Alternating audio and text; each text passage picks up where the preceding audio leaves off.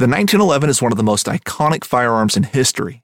Designed by John Browning, the 1911 was the standard issue sidearm of the U.S. military from 1911 to 1985. While Colt produced the original, almost every major firearm company has produced its own version. It's wildly revered for its reliability, crisp trigger, and is still a favorite for all types of shooters. Whether you're looking to buy or build a 1911 and just about everything for guns, log on to MidwayUSA.com. Boat Trader is America's largest boating marketplace with over 100,000 boats to choose from. We offer simple, comprehensive solutions for those looking to sell, find, and finance new or used boats. Visit BoatTrader.com to get started. Yak Gadget, made in America, based outside of Nashville, Tennessee. Yak Gadget offers all kinds of storage accessories, quick mount motor mounts, anchor systems, track mounted accessories, even paddles. Go to yakgadget.com and get your kayak decked out for your next trip out on the water. The 153 Bait Company, based in Troy, Ohio, make everything from plastics to custom painted hard baits. Hook 'em hard and hook 'em off. All of our baits are made to order and all of our hard baits are hand painted to order. So go to the153anglers.com to place your order today. To hell and back is in the job description.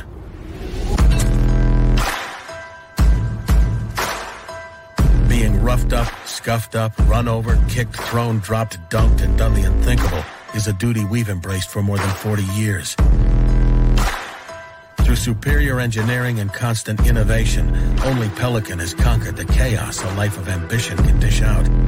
And we've done it to empower you. Welcome to The Reel Down on Paddle and Fin with your hosts, Dan Perry and Jimmy Skinner, where we talk about everything tournament kayak fishing. Here we go.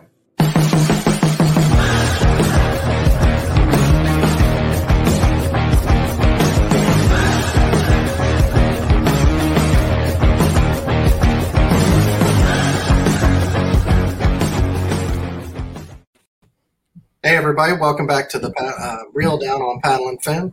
How you doing, Jimmy? Pretty good, man. How you doing? Good. Just busy. We're kind of a little bit of time crunch tonight. So the first, we have a great show, winners, top three of the Hobie BOS on Sam Rayburn, and that'd be great. But first, we want to give a second for, we're going to invite on Mark Coates here. So we lost one of our own this week. We lost, I've never met him, Joey Eford. He was a kayak angler, and just wanted to kind of have you on for a second, Mark, and kind of talk about the man, what happened. And I know KBBT, y'all are doing a little bit of a benefit deal, so just wanted to give you a floor and, let you talk about one of our own. Man, I really appreciate it. For those of people that didn't know, Jody Eford with Eford Outdoors was a huge supporter of the kayaking community. Decided he was actually going to fish his first kayak tournament this last Sunday. He had been training 3 weeks for it, and we went down to Texas, and he was going to fish it on Sunday. And man, before I get into it, I just gotta say that man donated so many of his baits across the United States. Just loved everybody in kayak fishing, loved watching it, watched all the podcasts out there. He was obsessed with everybody. Knew people that had no idea who he was, but would always call me and be like, "Hey, do you know Conrad Benetti? I love watching this guy." I mean, it was just that kind of person. And the best person to talk to in the world out there. He loved and cared about everybody and was the most generous man you'd ever met. Saturday, he went out and decided he was going to practice one morning before the tournament just to make sure his pattern was still good. And he went out and busted two bass, one over 7 pounds and another one over 5, both of them over 20 inches. And I talked to him that morning and said, "Hey, I'm running out there right." And Mark's on break at work, so his service isn't that good, but we're lucky to have him. He's only got a few minutes here. Hopefully he'll come right back here. Sorry, I'm back. No, My phone. You're good. I was about 10 minutes away from the ramp, and his wife, April, texted me and said, "Check on Jody. I think something wrong." And long story short, I pulled up, and he was collapsed on the ground. I won't get into the major details, but his aorta had exploded after a massive heart attack. and he essentially didn't make it. But it was a tough weekend. KBT is doing a benefit tournament. It's the Toad Smoker tournament. Pretty much anything top water, all the benefits go to the family. Jody was he was a great supporter of everybody and everything, and it's just been a tough weekend. Sounds like it, man. I feel for you, and I feel for the family. You being the first one there, I know that's a lot, man. A lot of stress.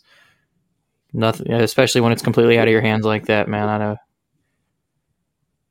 Man, it was awakening, man, and it really makes you, think about how be thankful for every day that you have. And man, the best thing, the last picture on his phone that he sent out to everybody was a 7-pound bass. So at least the day that he went, he got to do what he loved to do, and that was get out there and get in his kayak.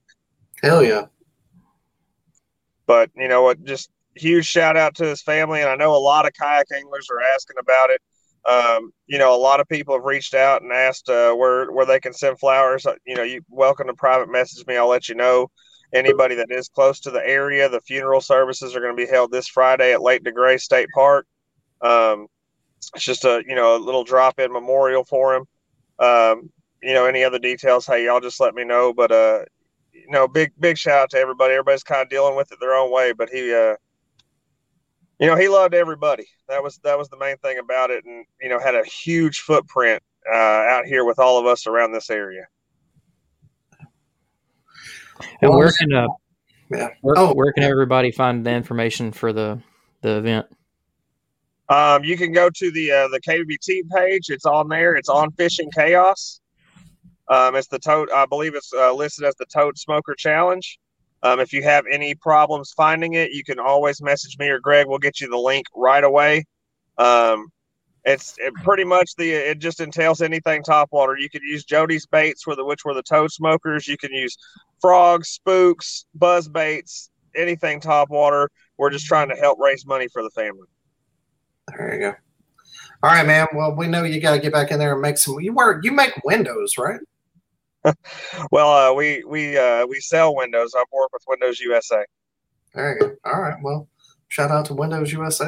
Everybody's got to have windows, I guess. Absolutely. It's definitely a mandatory thing you got to have in your household. Yeah, unless you live in a cave, you got to have a window or a glass block. But those glass block people, we don't like them. So there's never going to be a point in time that someone doesn't need windows in their house. There you go. I'm sure Elon Musk will find a way around that. Just give it time.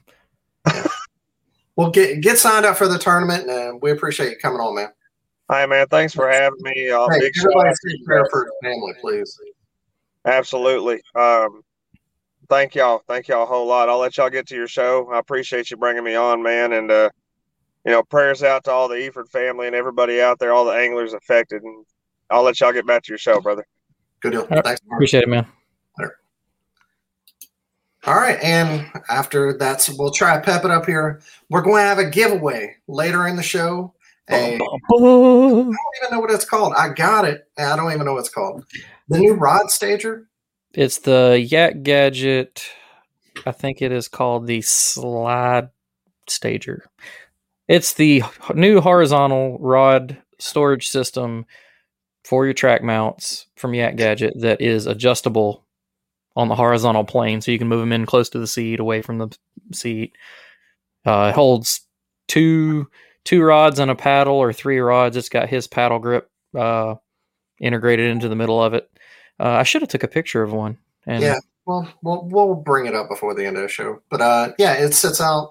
If you want to keep your rods horizontally, especially if you're scanning water and try to stay under trees, it sits out on out past the gunnel of your boat. So if you're trying to keep your rods horizontally, it's a brand new product, just came out. I'm not even sure they're on a website yet. If they are, they just went up. But I know it. I mean, it just came out on the social media stuff. We got to product test them. They're killer. You don't realize how much having the rods at the ready right there actually improves your day.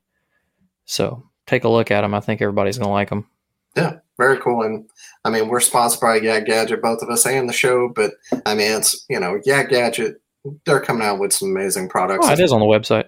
It's called the FlexRod Stager System. There you go, FlexRod Stager System. Look at it, and later in the show we'll talk about how you can win, and I'll send it out tomorrow to you.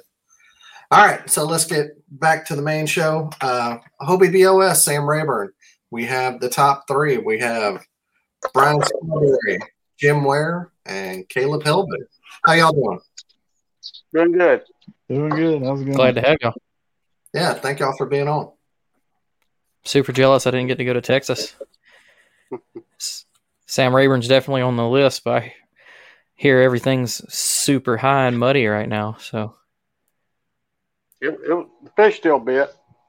That's right. Hey, clearly you got a couple checks back there to talk about. I mean, it was wild the whole practice. I mean, there was fish biting everywhere. Brian's having some internet issues, but hopefully it gets those figured out. Caleb, you've been on the show before, but go ahead and give everybody a shout out and let them know who you are and how you got into kayak fishing. Caleb Helbig. I'm from Conroe, Texas. I started, I guess, competing in tournaments about a year ago.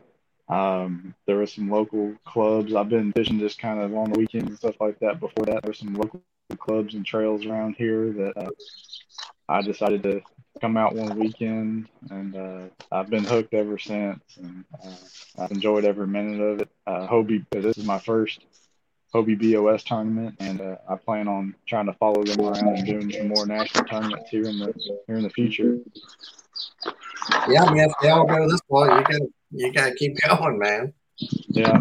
I definitely will, and I don't know how much I'll be able to do this year, but next year I plan on trying to follow around a few more of their events and make it out to quite a few if I can.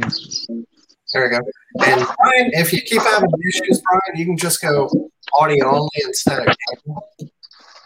I'll mute him here for a second. I was trying to, and it wouldn't let me. I was going to send him a message, but it wouldn't let me.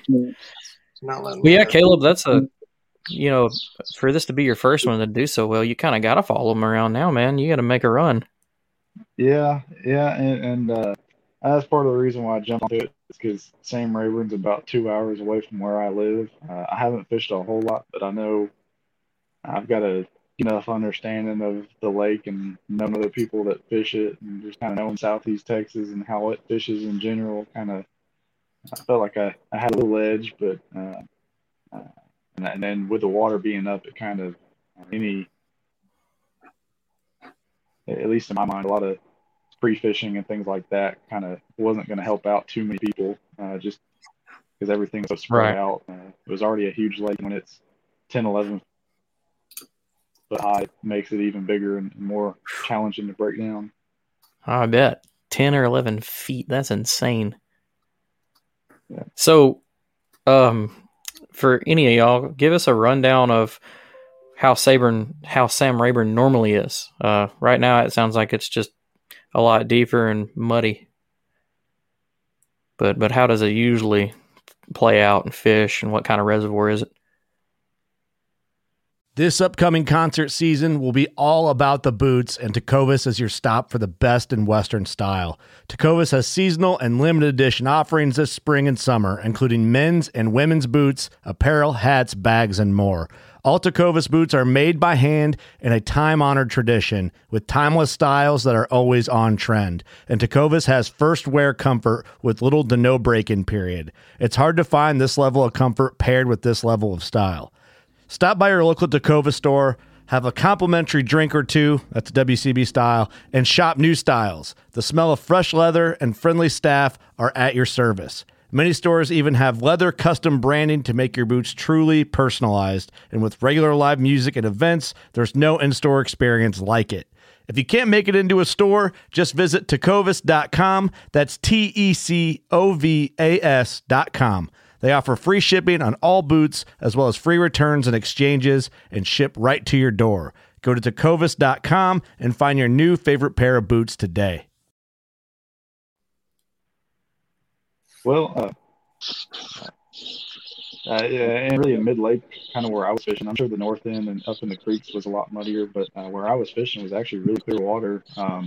Had a stain to it, but most places I had a foot or two, couple feet of visibility, at least where I was fishing. But I'm sure you get off in the creeks, it was fairly muddy. But Rayburn's usually an awesome lake. It gets a lot of pressure, but it has a ton of fish and some of the, I mean, it's probably one of the number one bass fishing lakes in the state of Texas, and maybe even the nation. And it puts out some big fish, and typically has a lot of pressure on it. But thankfully, with as high as the water is, and with probably 75% of the ramps being shut down on the lake, there was only a few, maybe just little tournaments with a few groups of people, but didn't see near the pressure that it normally did. And we as kayakers kind of had the lake to ourselves. I don't think I ever really had to fish around anybody, or I'd see a few people here and there, but with being up so high and everybody kind of being able to launch from the roads and bridges and things like that, there was a lot of places that were accessible to launch from kayaks, but not really from boats. So it was a fun weekend. It's crazy. Yeah, that probably plays out to your favor too. Yeah. All right. Well, Jim, how about you, man? You've never been on here, have you? Have you been on here before? No, I was on the Noob Show. Noob Show. Well, I knew you'd been on the podcast in some way. I just couldn't remember which show. Yeah. Where I was at, it was it wasn't muddy. It had a good stain to it. Perfect. And when I was expecting it to be muddy, but it wasn't. It just had a really good stain to it. And the type of water I fish here at home. Heck yeah. So, since you haven't been on before, and you're kind of a legend around, I know here in Alabama, everybody knows your name. Tell people who you are if they don't know. I'm Jim Ware from Rome, Georgia, and I've been kayak fishing for about 15 years. Just the OG. Just kind of, hell, I didn't even know there was a kayaking community. I work at a paper mill, crazy swing shift. So I'd go by myself all the time, and had a boat stolen, posted on Facebook a long time ago, and if anybody saw it, called me.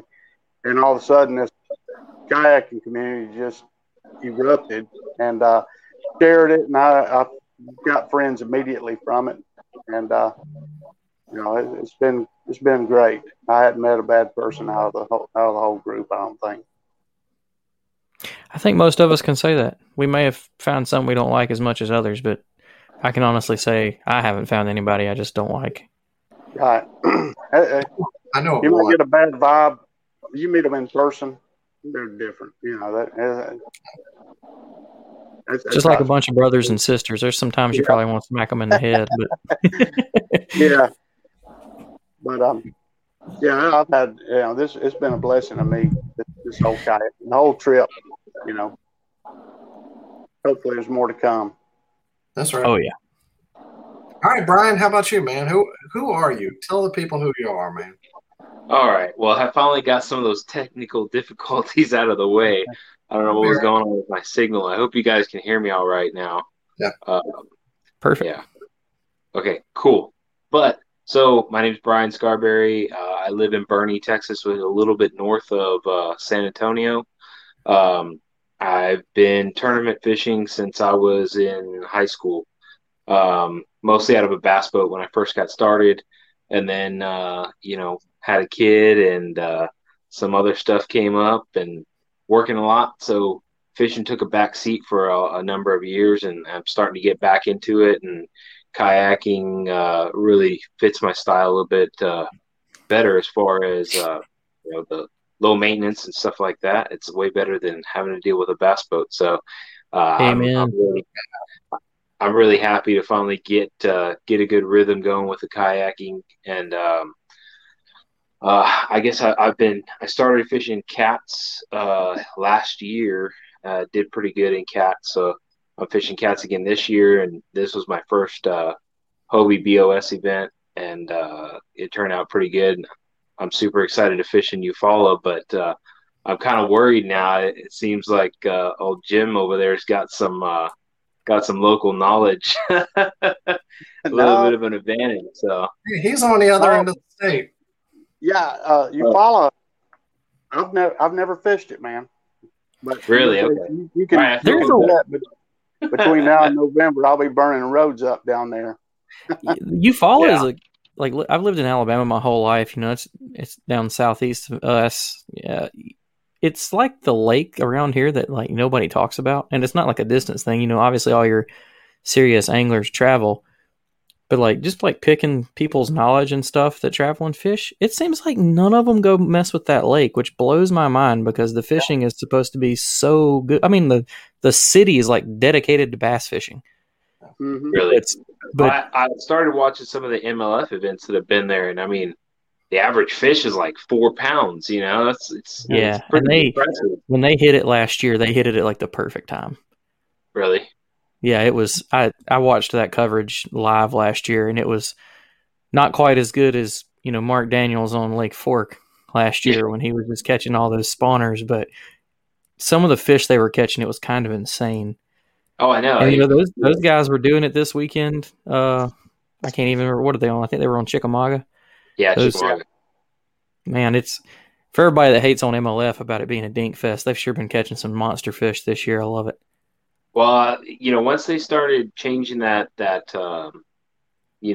once they imparted the limit, where they can only weigh in like a 2-pound fish, I think that changed a lot, because before those guys were just trying to catch numbers, and now they know that they got to find a little bit above average fish to even get it on the scales. So it's changed a little bit. It's man, I love that format. I wish we can get something like that going for kayaking, but there's not much room on a Pro Angler 14 for a boat official. So I fished there once. It's one of those places where you can kind of pick your poison. You can catch them offshore. You can catch them shallow. You can, as long as you stay away from the gators, you're okay.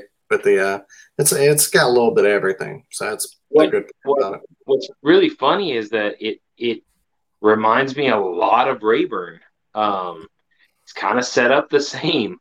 A lot of grass. It's got deep water. It's got rock. It's got grass. It's got shallow vegetation, stumps.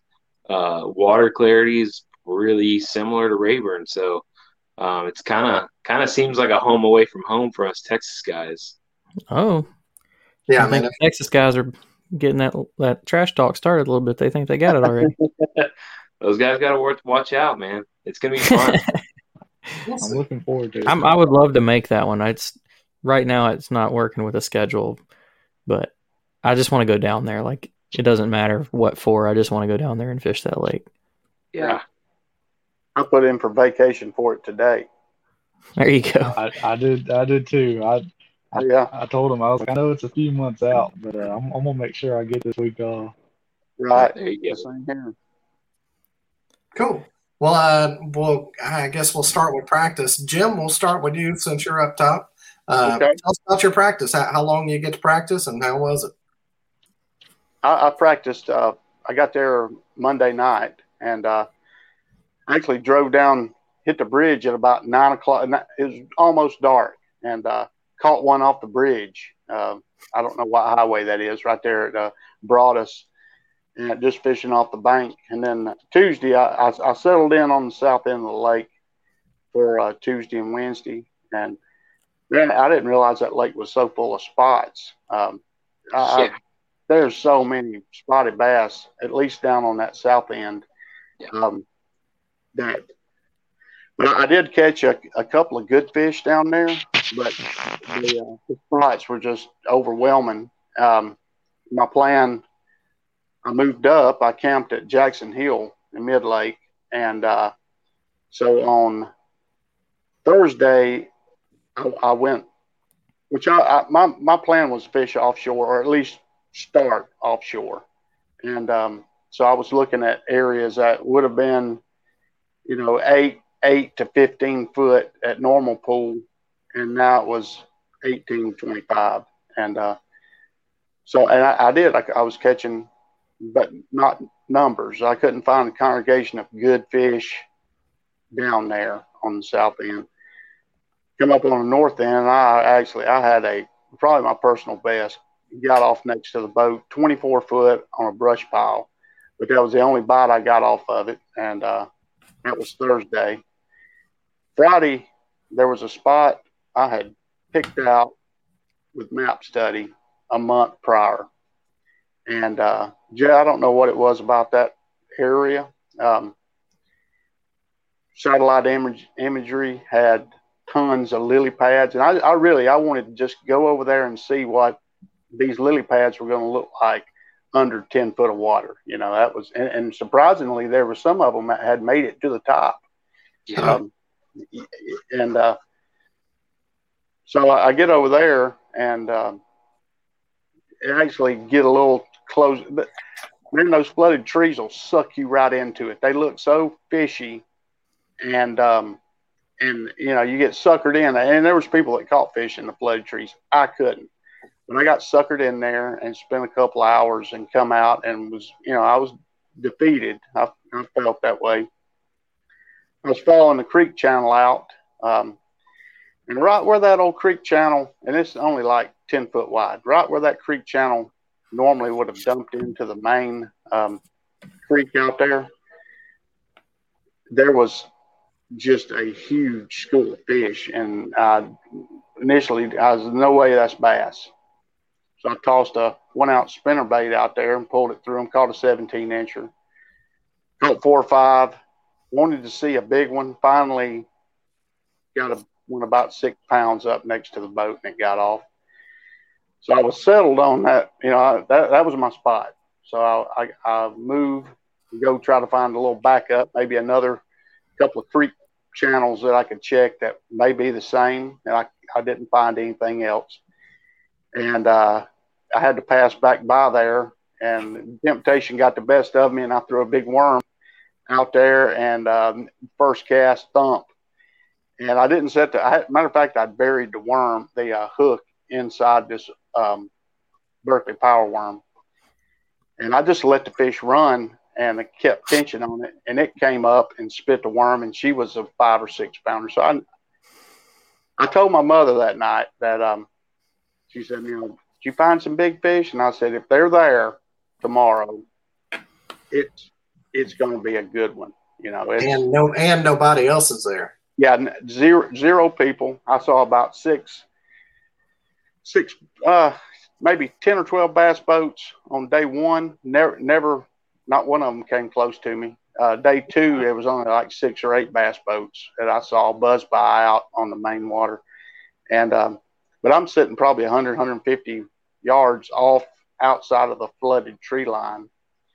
And this area was maybe the size of 2 tennis courts. And I sat there for both days, and I leaned on them as hard as I could, you know. And first day that, you know, I had a big one hit right after a storm blew through. She ate a Shock Blade Pro. And then on day 2, I just couldn't get a big bite, but they were still there. They had moved a little bit, went off into the ditch. But yeah, limit by 6:45 both days, and just a blue collar stringer where you called a 1/4 of an inch at a time, you know, all day. And I've never heard it called that before. I love that. It was hard. Blue collar stringer. Yeah, it was work. You know, luckily I was catching a ton of fish, but you know, they're all the same size. And and I had 0 cell service, and every now and then to get somehow a message come in from my wife, and she would tell me, and she was like, Scarberry is hammering them. You know, I got a message from, you know, you need 2 big ones. And I was like, well, you know, I'm doing my best. I don't know if that's good or bad. Yeah. She's like, hey, bring home some money. Yeah. You know, you'd have to know her, but she's 1 in a million. She's, you know, she kicks me in the ass when I need it, and loves on me when, you know, she's a good one. She'd be a great football coach. So you kind of had all your eggs in one basket then. How do you manage those fish over 2 days then? Like, how do you know if you're catching cookie cutters, how do you know when to stop on day one?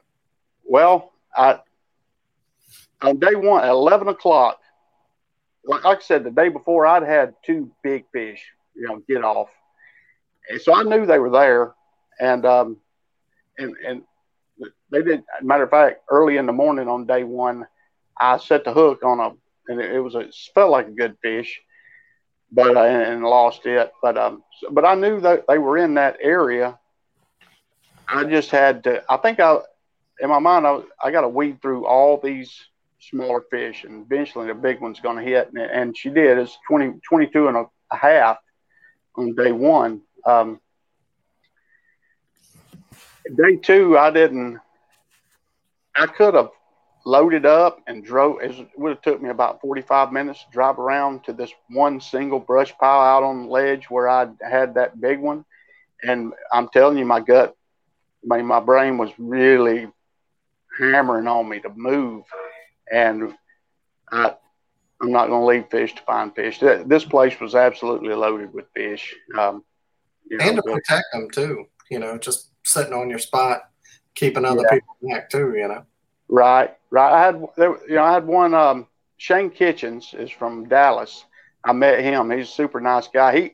He came around, but he stopped and actually went behind me and went around. We chatted, and he was super respectful. He was the only kayak angler I saw. I didn't have any other. Look for Jim. Yeah, I didn't have any other options, so I just leaned on them as hard as I could, and it turned out pretty good. I'm happy. I'm super happy, and hats off to Scarberry, man. That was a show. I wish that they would have filmed that. I'd like to see how it all played out with you on day two. Yeah. I need to get a camera for sure. That's definitely on the list. I just haven't messed with Did you hoot and holler? Oh, dude, that 22 and a half, man. Yeah. She was short and stout. She's like a 10-pounder head on a 22 and a half inch body. So she came up out of the water, and I was making really long casts. And so, he hit it in the long cast. So she came up and jumped, and I was like, holy crap. That's a giant. I've caught double digits, and I would have sworn to you that was a double digit for sure. I don't know how much she weighed. She probably was, close, but when I put her on the board and she was only 22 and a half, I was like, there's no way. There's no way this isn't a 23, 24. I'm telling you, a catch board will hurt your feelings and take your pride right from you. Because I've caught some with, like you said, with a head that does not match the body. And when I put it on the board, I caught one last year, just like you said. When I hooked it and pulled it up, we were all freaking out, like 10-pounder. Because, you could stick both your fists in its mouth. Dude, it was a monster. When we got it on the board, it was 20 and a quarter. And I was just like, what? Like, he must have hit something head on and just shrank. Like, yeah. But talking about y'all's numbers, we didn't go over them. I'll just put them out real quick right here. So, day one, Jim, you were first with 93 3/4 with that big 22 and a half. Caleb, you were third with 89 3/4 with a 23, which you're going to have to tell us about here in a second. And then Brian, you were seventh with 86 1/4 on day one. And then day two, Brian, you had an excellent day. First place, the 97 inches for 20 with that 22 and a half inch. Caleb, you were eighth with 86 and a half. And Jim, you were 14th with 83 3/4. So it's a little bit slower, but you still, you put two good stringers together and showed why a 2-day tournament works the way it does. All right. Boat Trader, America's largest boating marketplace, offering easy financing and over 100,000 boat listings to choose from. Sell, find, and finance new or used boats on America's largest boating marketplace. Visit BoatTrader.com to get started. So, Caleb, tell us a little bit about your day. Sorry, what was that? Yeah, tell us about your practice and your tournament. Okay, so I really didn't have a practice. I wasn't even really. I didn't know if I could fish this tournament until I guess the week of. I signed up the last day there was to sign up. Got to Rayburn around midday Friday. I probably could have gotten on the lake for a few hours, but I didn't know what ramps were open. I didn't know which places were accessible to launch. So I just drove around for a few hours looking at different ramps, looking at different back roads that had launchable access off the county roads and things like that. And so that's really all I did was just scout some ramps and get a feel for what the water looked like and what everything looked like out there.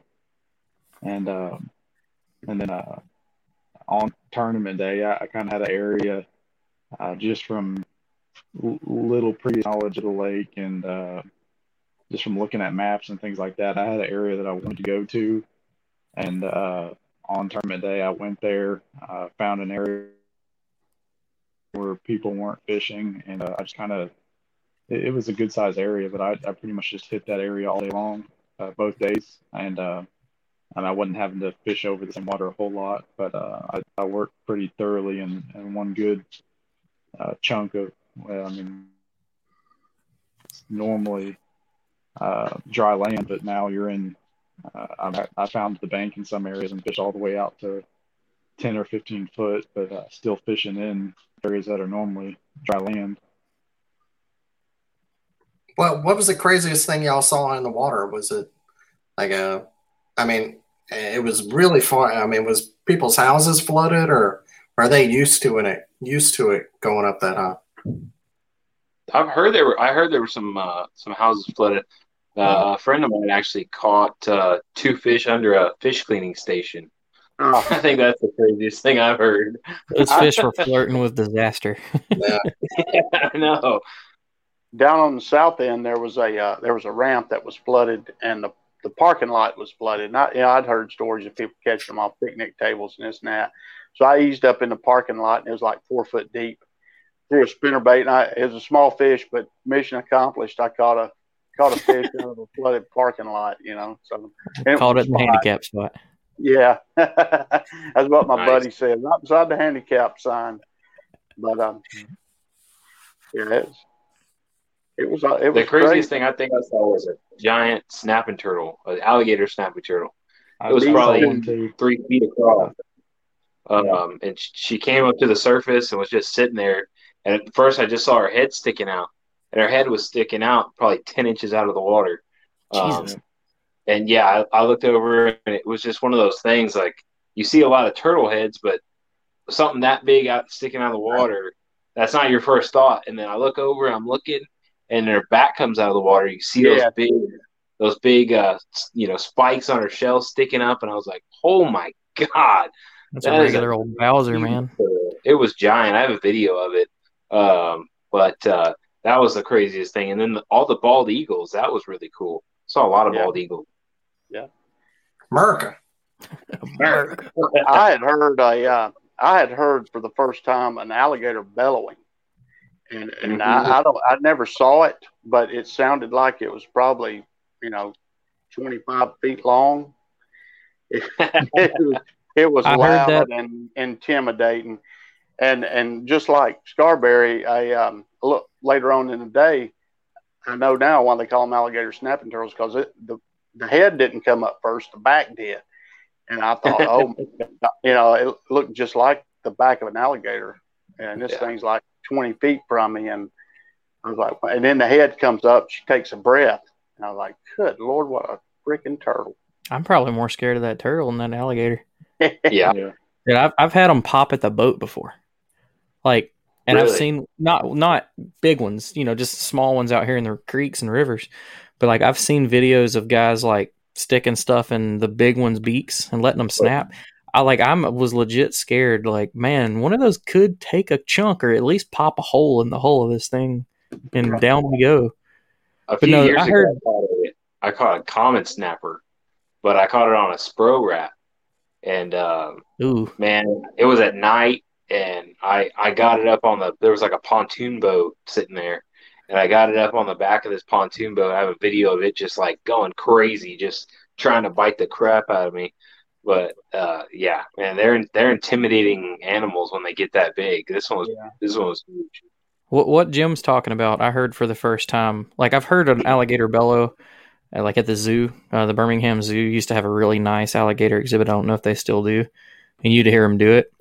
But when we fished Lake Fork for the Bassmaster event, we put in off the side of the road. And Adam Reiser had told me, he's like, dude, there's some big gators in that area. Just be careful. And, I'm standing waist deep in the water, like trudging through the mud to put the boat in. I literally get in the boat, move down like 10 yards, and we hear one bellow, and then I hear babies. And I was like, great. Well, we just kept fishing and never thought nothing about it. The next day that we were there, I saw that alligator, and they were telling me that it was like 14 feet, like the locals that know about it, and that the lady that owns a property next to where we put in, her and her husband hand feed it every night off the bridge. Lord, I was like, dude, awesome. This is terrible. And I did not fish there for the tournament just on that fact. But we saw it, and dude, laying on the ground, that thing was still 3 feet tall. It was so fat. Dang. No, I'm good. So I feel you. All right, Brian, tell us about your tournament, man. Oh man, so I got on Rayburn about a little bit before 10 on Friday. And I just got on the water and just started scanning as much as I could. I picked. Luckily, I was able to find a place to launch in the main area that I had scouted, on the Navionics and stuff like that. And I was very fortunate to find a place to launch there. There was actually a lot of other guys in that area, which was surprising to me, but. I just got to work. I knew what I wanted to do. I didn't want to go up in the trees. I knew that's what majority of the people were going to be doing. So I wanted to stay out on that old bank line. And I know that hay grass holds a lot of fish, man. So that's what I was looking for. I just kept scanning the points. I would pull up Google Earth on my phone and see where those mats of hay grass were, and look for the little unusual areas of that hay grass. And I would go through and scan them and see if there was any fish on them. And I found 2 areas that had fish. I actually saw a lot of fish over the hydrilla too. So in practice, I caught a lot on the hydrilla with spinnerbaits, rattle traps. Like Jim was saying, I wasted a lot of time chasing after those stupid spots, man. You'd pull up a live scope and look down there in like 25 feet of water right on the edge of that grass, and you'd see these huge balls of bait swimming around, and you'd see a school of 5 or 6, dots on the screen just chasing, just going crazy, man. And so I hooked up a 5-inch swim bait with a 1-ounce jig head and just creeped it down through that grass, just knowing any minute I was just going to get rocked. But, man, it was just bump, bump, bump, bump, bump, bump, bump. And then you'd finally accidentally hook one, and those spots are relentless. It was insane. So yeah, it's hard to dodge them, because when you do get a good one, the fight's so good, it's totally worth it. Yeah, I'll tell you, the fish on Rayburn, spots or largemouth, are one of the hardest fighting fish I've caught in a long time. I hooked one in on the first day of the tournament on a chatterbait, and I'm throwing 15-pound test, a 7'11" medium heavy rod, and I hook into this fish, and it felt like 7-8 pounder, and it gets up and it jumps, and I'm like, what happened there, And it goes back down and it starts stripping drag. I mean, it was like a 17. It wasn't a dink, but man, I I couldn't believe that it was like stripping drag off that reel. And I checked my drag and I was like, it's not loose. These things are just insane. And I did that many, many times where I'd hook a fish and I'm like, oh, that's the one. And it would jump and it'd be a 15-incher. It's like, what's going on here? These things are on steroids. Some sort of definitely flooded and spilled chemicals out River there. smallmouth do the same thing, man. Really? You'll hook a river smallmouth in shallow water, and it'll like same thing, man. You'll be stripping drag and be like, dude, I just caught, a football Lake Erie style smallmouth here or something like that, and it'll be like 14 inches, and blow your mind. It'll be that big around, just a little striped missile, but it will wear your gear out and make you think. I mean, I've got some really cool video where if I never pulled the fish up, you'd never know that it was tiny. But like pulling the boat around and all sorts of stuff for a mediocre fish, but still fun. So I wasted a little bit of time doing that. I wanted to find multiple different things I could do on tournament day just in case. But realistically, most of the fish that I found, the decent fish that I found, were in the hydrilla and haygrass. So Saturday came around. I messed around on I found a really steep bank that it was probably only about 10, 15 feet between the tree line and the actual bank. And I was really expecting to be able to pick up a couple fish in that spot with a frog or a buzzbait or something like that. So I fished that for maybe 30, 45 minutes. Didn't get a bite, didn't hear a blow up, really didn't see anything. So I abandoned that pretty quick and hopped over to the first point. And I was throwing a spinnerbait, a chatterbait, rattle trap, stuff like that. And I was getting bit, but they weren't committing like they were in practice. In practice they would hit it and it would be down their throat. They would be swallowing it. But the only thing they were really hitting was the spinnerbait, and I'd get a lot of bumps and not hook up. So I had a ribbon-tail worm that if I saw something on a live scope, I would kind of make a little targeted cast with that ribbon-tail, and that was really getting some good bites here and there. And so I decided to just start casting that thing around and just reeling it across the tops of the grass like real slow. And when I started doing that, I caught a 19 and a half and a 19 and a quarter on the first day, pretty close together, within an hour. Like a big ribbon tail. And so you were just weightless on the top top. No. This was out in like 15 feet of water. It was like an 8-inch ribbon tail with a 1/4 ounce weight. And so just real slow, just getting it to barely tick the tops of the haygrass and hydrilla, and there were a couple areas where there was a little gap where there was just, bare bottom between, and I would kind of work it slow through there, pick up a couple fish in there too. So that worked out. Weight, just so it wouldn't get stuck in the grass. What was that? Why the 1/4 ounce weight, just so it wouldn't get stuck in the grass? Yeah, a quarter seemed like the best. It was a 1/4 ounce weight with a tungsten bead, so it was probably more like 3/16 or something like that, or what was it, 5/16.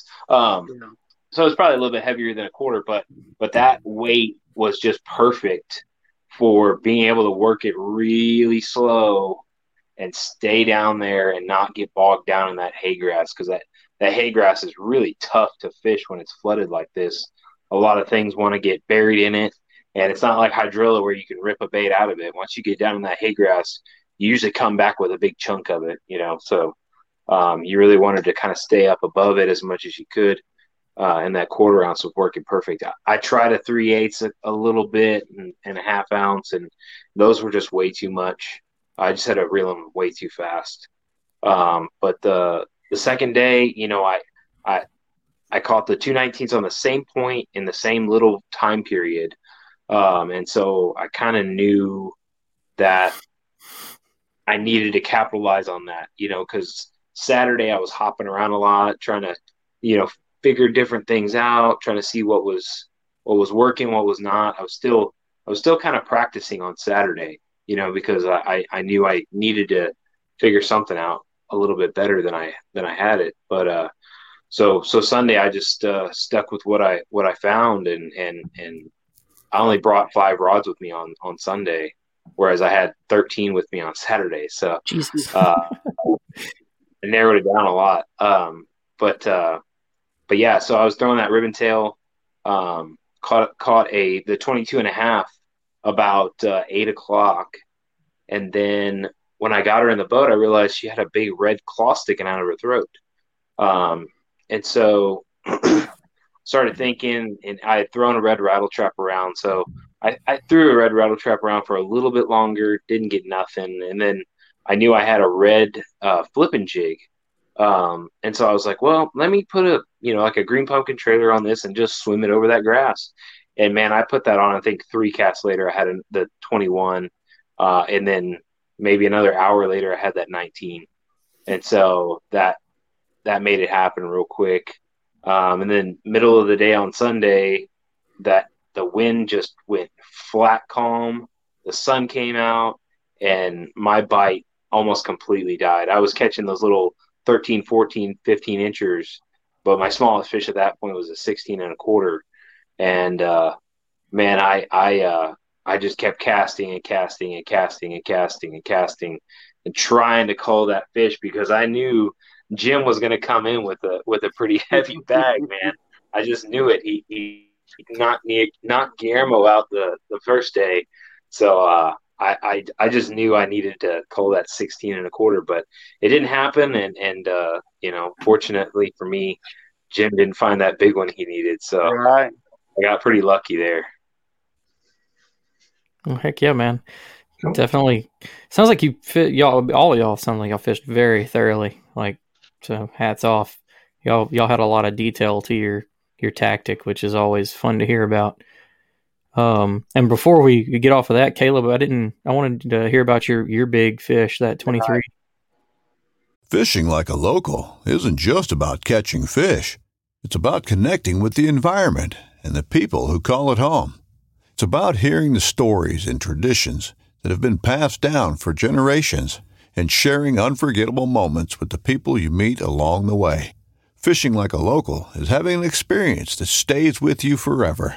And with Fishing Booker, you can experience it too, no matter where you are. Discover your next adventure on Fishing Booker.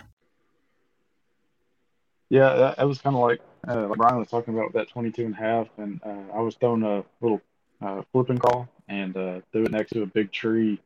And when you've been catching a bunch of those little 10, 11, 12 inchers all day, and you can feel the difference when a big fish like that picks up your bait.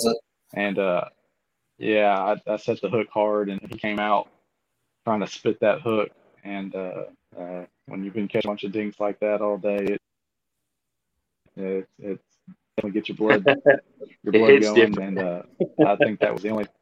Yeah, I think that's the only fish all week that I actually used my net to get in the kayak, and I'm glad I did, because when I got him in there, I mean, I didn't have to put any pressure at all to get that hook out of his mouth. It's mind-blowing how often that happens.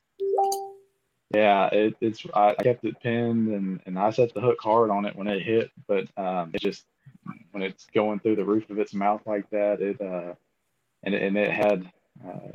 had a good chance to try to fight me, and the area I was fishing was just thick vegetation. I could feel him running into those sticks and things like that. I just kept him pinned, kept pressure on him, and got him in the boat as quick as I could. But I was kind of getting to a lull in the day right before I caught that one, where I was starting to not necessarily doubt what I was doing, but just kind of wonder if I could go try other things to catch bigger fish. And when I got him, I was like, okay, no, I'm doing the right thing. The fish are just so spread out that it's just trying to find those bigger ones. And so I was thankful to get that fish. And really just one fish like that kind of kept me up where it did. And that's what kind of had me worried going into day two, because all it took is one phone like that, or one, sorry, I just saw Jim message the group about a phone. One fish like that, and it would have changed the scoring for anybody. Day one, there was a lot of people in that mid 80s to high 80s range, and one good kicker fish like that can make or break. Boom you up through the rankings. I was able to get that one. I did have another big one blow up. I had a crawl kind of hung a tree limb and just barely dangling in the water, and I just saw another one of those big mouths come out, and it missed it, never did get the bait. But I was glad to get that one. So a flipping jig was kind of your go-to? Yeah, I pretty much, I guess I didn't talk about it.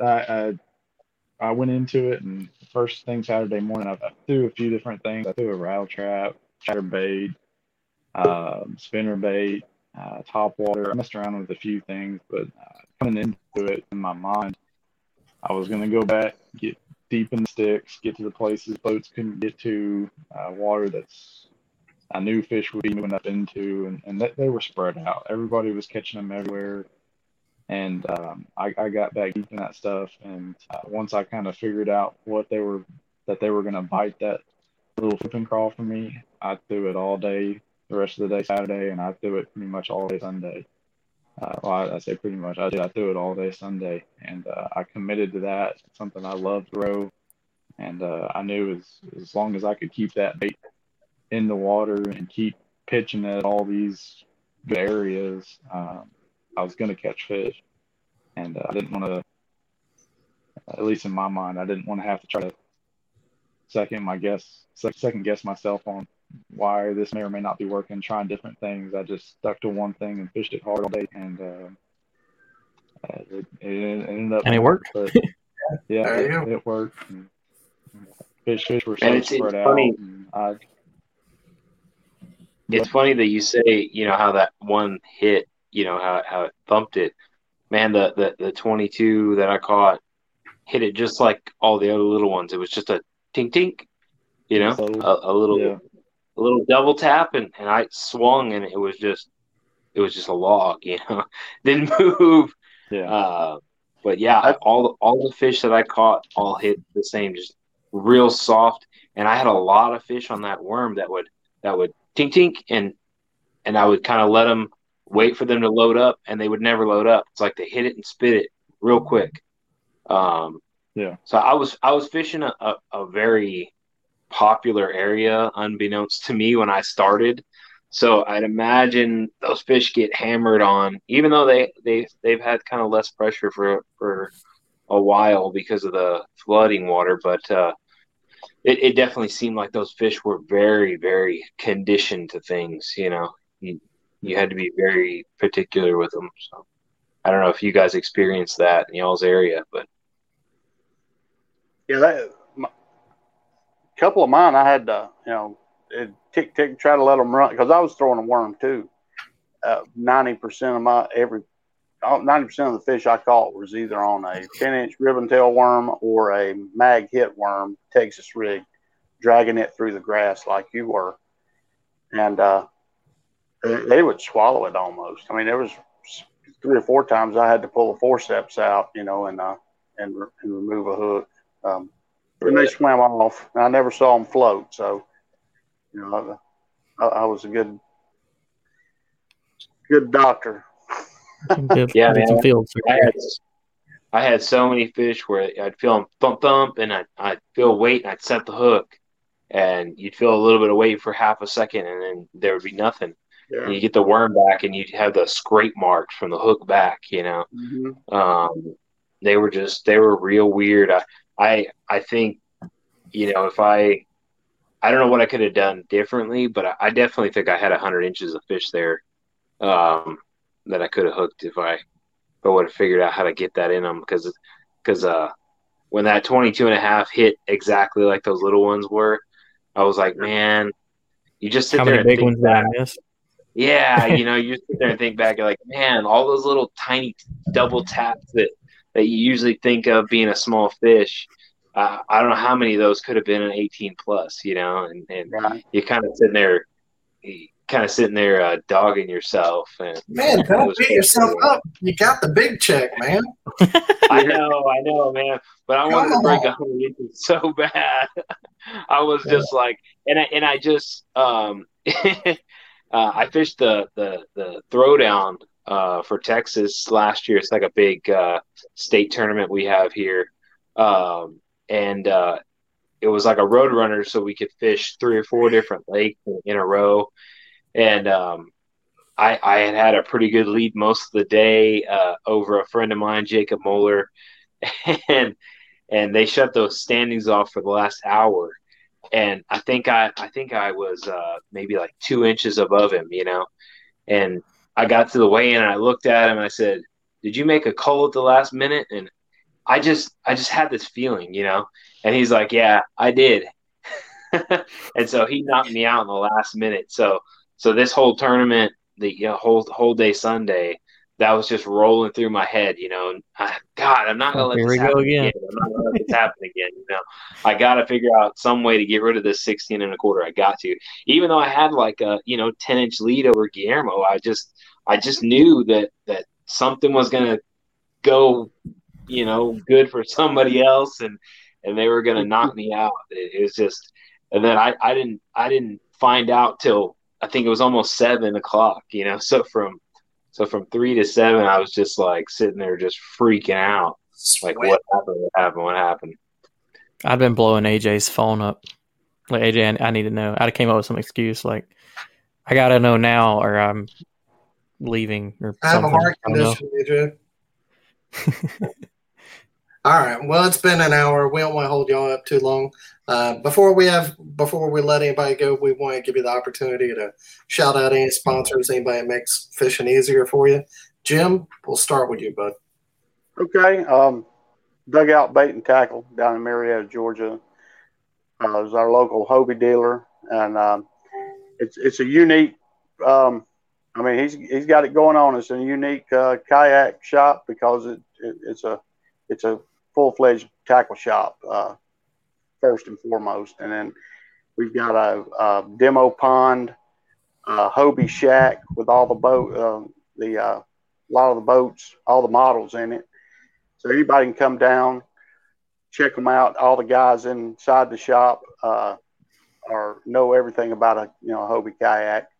Any given day you're down there, you'll run into me or Jason Alford, Clint Henderson, Steve Owens. There's Ron Lambert. There's just a bunch of us, and the place is just a fun place to hang out. It's kind of like an old barber shop. A lot of fishermen in there. Not all kayak fishermen. That's that. And then Picasso Lures. Dan Vesuvio has been really good to me with lures, and then Matt Newman with iRod. Some of the best rods I've used. I love them, and my wife, that's a given. It wouldn't be for her, she'll kick me in the butt when I need it. So I'll tell you what, everybody needs to follow Jim. If you don't follow Jim already, he part-times as a food blogger. Like, man, you love some good food. Man, I come into a town. If I'm like coming home, I started getting hungry, and I Googled, checked my route home. Jackson, Mississippi. There is a place that had 700 and something reviews. Average was 4.5 stars. It's called Bully's Soul Food Restaurant. Now I put it down. I'm going in there, and route takes me way off the beaten path back into a neighborhood, and the building is iconic looking. It's not fancy. There's cars there. I go in. It's some of the best soul food I've ever had in my life, and that's just part of the adventure. Which I'm always up for an adventure like that, and I love to eat too. Good food, and I'll go out of my way to find it. You can bet that. That's half the fishing trip for me. I spend more time looking for good places to eat than I do pre-fishing and looking for spots. Right.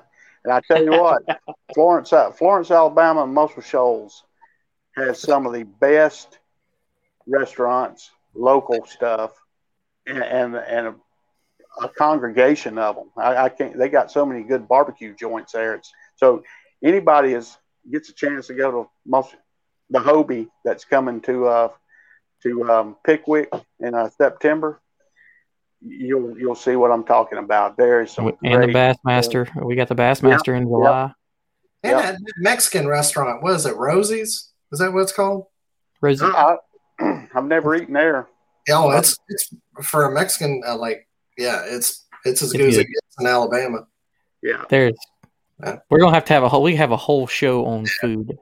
Come on, We could have a whole call show on me. food in Florence. I live like 30 minutes from Florence. I feel you. Yeah. JP show though. Off I the love it. Yeah, he'll have to have you on there, man. Yeah. You have to change it to paddle, fin, and grub. Yeah. Yeah.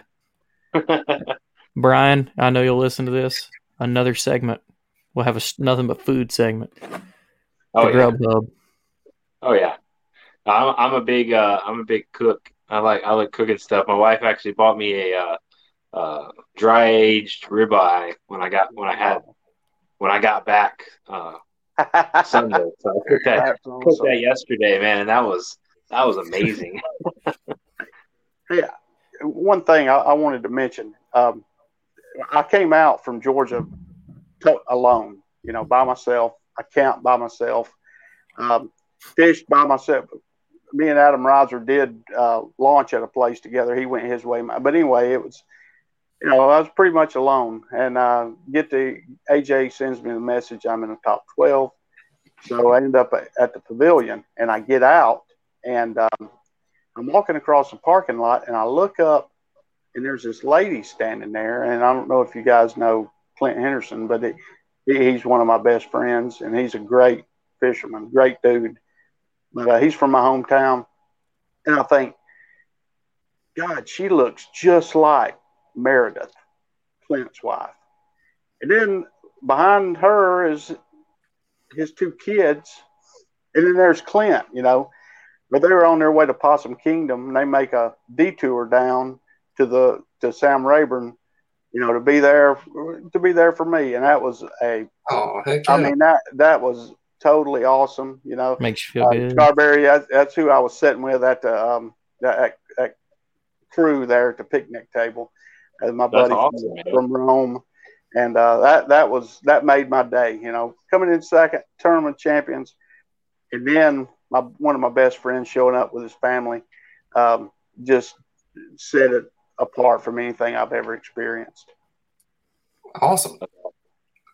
All right, Caleb, how about you, man? Midway USA brand product designers have one straightforward goal: develop high-quality, technically sound products and deliver them to customers at reasonable prices. If you are immersed in the shooting sports industry and pay close attention to every single detail, you know our products are built right and stand up to everyday use. Who has shooting mats and range bag systems to hunting clothing and just about everything for the outdoors? Log on and shop 24/7 with super fast shipping. MidwayUSA.com. Now, first of all, I think my family, they always follow and watching tournaments, and they babysit my dog as I go off and travel around to these tournaments. So I appreciate them for doing that. Pride Fishing Rods, work with them, use their rods, and some best rods I've ever used. I used their rod all this weekend, and except for me, it was that 7 foot extra heavy that I was able to get in them tight places and still have some backbone to rip them fish out. Billy Kistler makes some good rods here in America, and I absolutely love them. And that, and then I guess I'll give a shout out to my Southeast Texas Kayak Bass League, our local club around here. Quite a few of our guys showed out for that. A couple of them did pretty good, and I think Jeff Isham got a big bass. John Mooney got 5th place, and they were all real supportive of us and cheering us on as we fish. So I got to give them guys a shout out. Very cool. And Brian, how about you, man? Well, I'm working on some sponsorships right now, but nothing's set in stone. But there are some people and places that I appreciate. Especially ACK is one of them. They're one of our best local kayak shops. They're always there for our guys. When we need stuff fixed, repaired, whatever, they got it. They also put on Cats, and Cats is what got me going in tournaments again. It gave me the opportunity to fish tournaments, close to my house and on some of the lakes that I know and some lakes that I didn't know. And so I really appreciate them putting the time and effort in to give us those opportunities. If it wasn't for Cats, I wouldn't have had the confidence to go try my hand at a national event. So thank those guys for sure. The other thing is I use a lot of 13 fishing rods and reels, and I mean, everybody says it, but I was making really long casts, and they definitely helped me. They definitely helped me. I was wearing a NRS shirt that it's one of the best fishing shirts I've ever used. It's really soft and stretchy. It's got the thumb holes, so you don't have to wear gloves. Protects your hands. It's got the built-in buff and hood. I love that shirt. It's the Variant hoodie. What was that? It's called the Variant hoodie shirt. Yeah, exactly. I have like 5 of them, dude. I love that shirt. Man. I won one at Cats, and I was like, I fell in love the first time I wore it out on the water. I had to go buy another one, and I need to get a couple more just to have them because, man, they are so comfortable. I tried to get a Columbia shirt that was kind of had the same features, but it's not even close. No, those probably like their most popular selling thing other than a PFD. Yeah, those shirts are like hot tickets, man. They knocked it out of the park. They really did. And then I also want to thank Hobie, man. That Hobie Pro Angler makes fishing so much easier. I started out in a paddle kayak, and it was always a little frustrating, and I always got off the water with a little bit of an attitude, But as soon as I got in that Pro Angler, everything changed. It made everything so much easier. So that helped a lot. And then, of course, I got to thank my wife. She lets me do what I want and chase my dreams and watches these crazy kids while I'm out of town. And it's not easy. And I couldn't do it without her. So I really appreciate what she does. Awesome, guys. Yeah, well, we appreciate y'all. Good luck the rest of the year, and I'm sure we'll see Caleb again. He keeps coming back on here, and good luck to all 3 y'all at the TOC later this year. Thank you. Yeah, let me know if you want me back. I'd love to. Sounds good, man. Yeah, I'm sure we'll have you on. Thank y'all. All right, you guys have a good one. Later. See ya. All right, man. I'll let you. What are we doing to give away this rod stager? So I got the picture right here. I'm gonna show it real quick. Bring it up. Ooh. So this is the Flex rod stager. As you can see, it does a horizontal adjustment to position it on the gunnel how you want it. And there's a couple other pictures. Yeah, you can it holds around the other way too if you want it to be inside the gunnel or outside the gunnel. Oh yeah, you can really you get a big range of flexibility, but there it is holding a paddle and a rod. You can see how the reels sit in there, and I can vouch for these things. I got to test these for a couple of months before the ones I tested didn't even have the horizontal adjustment, and your rods stay put. The openings are big enough that there's no fumbling to get your rod out to start casting and fishing. And as you can see right there, they're selling for $39.99 for the pair. But these are going to be free to use. So I've been thinking about it while we were doing it, while we were doing the show on how to do it. So I think what we're going to do is this show will air Wednesday. Tomorrow, yeah. We'll give everybody time to hear it. So I'll probably check on it by Friday. What we want you to do is like the Paddle and Fin Facebook and Instagram pages, like the Yak Gadget Facebook and Instagram pages, and then contact me and Dan. You don't even have to message anything like particular, no sentences, just say Rod Stager, here, me, but you have to message both of us. Well, here, say Yak Gadget. There you go, Yak Gadget. That way we know what it's about.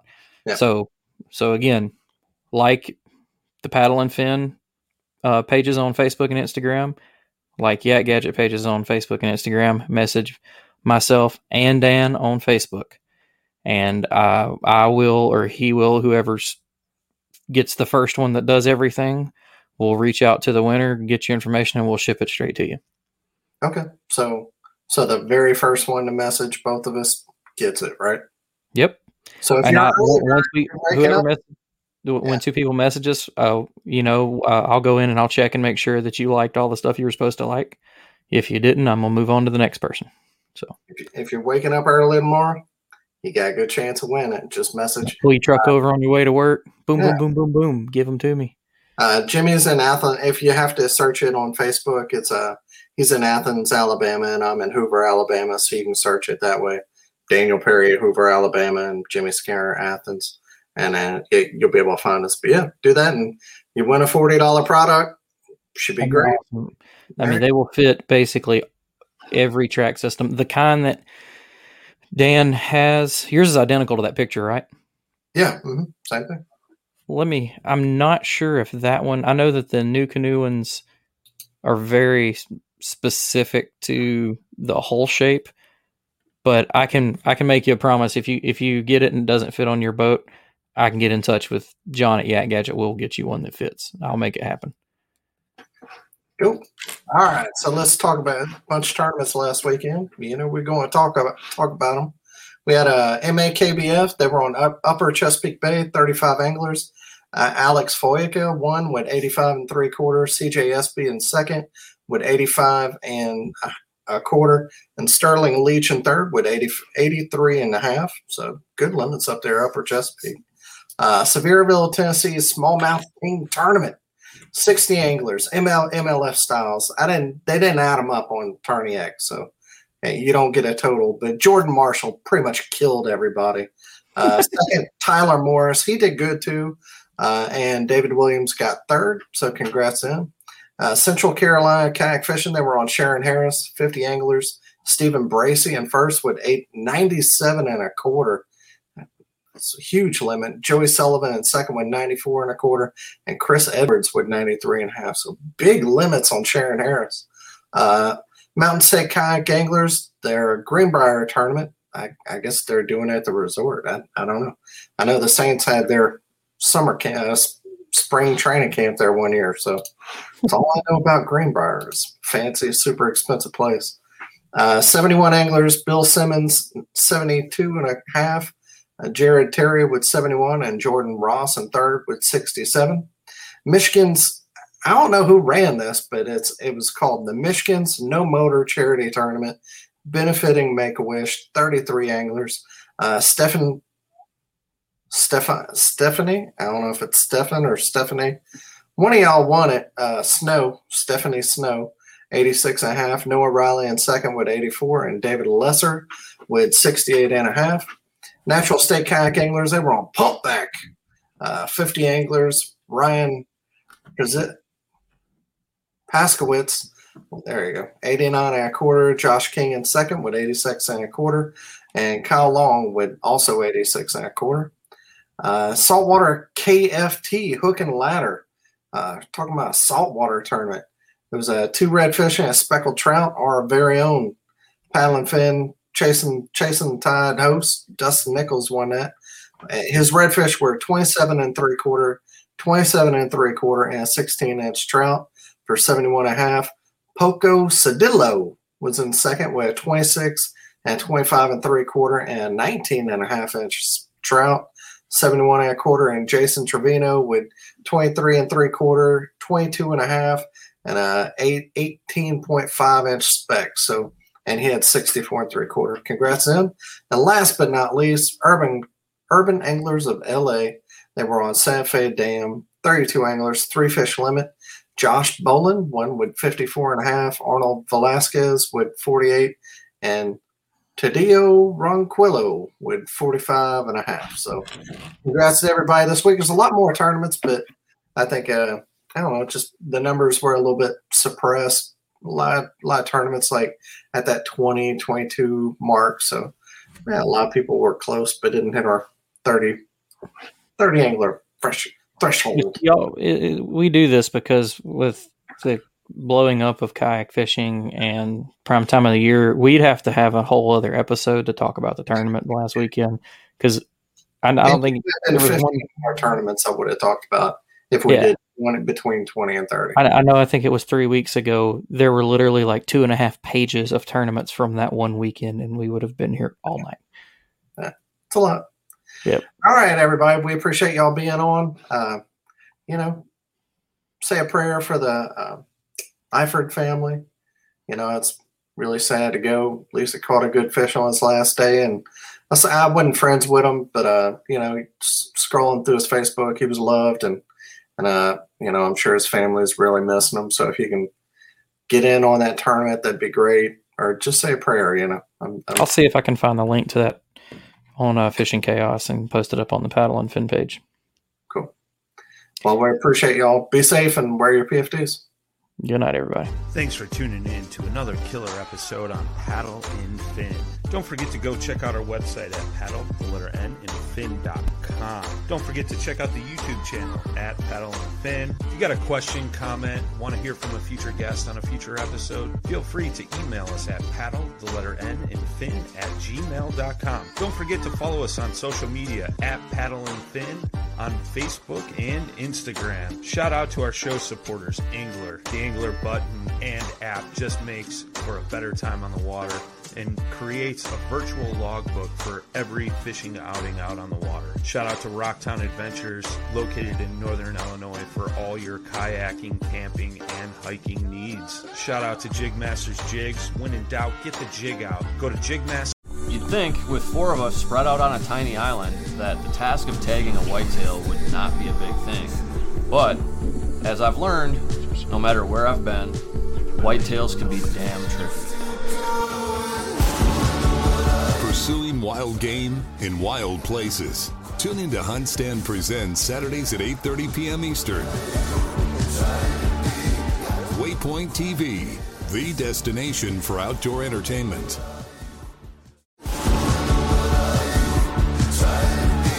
Pursuing wild game in wild places. Tune in to Hunt Stand Presents Saturdays at 8:30 p.m. Eastern. Waypoint TV, the destination for outdoor entertainment.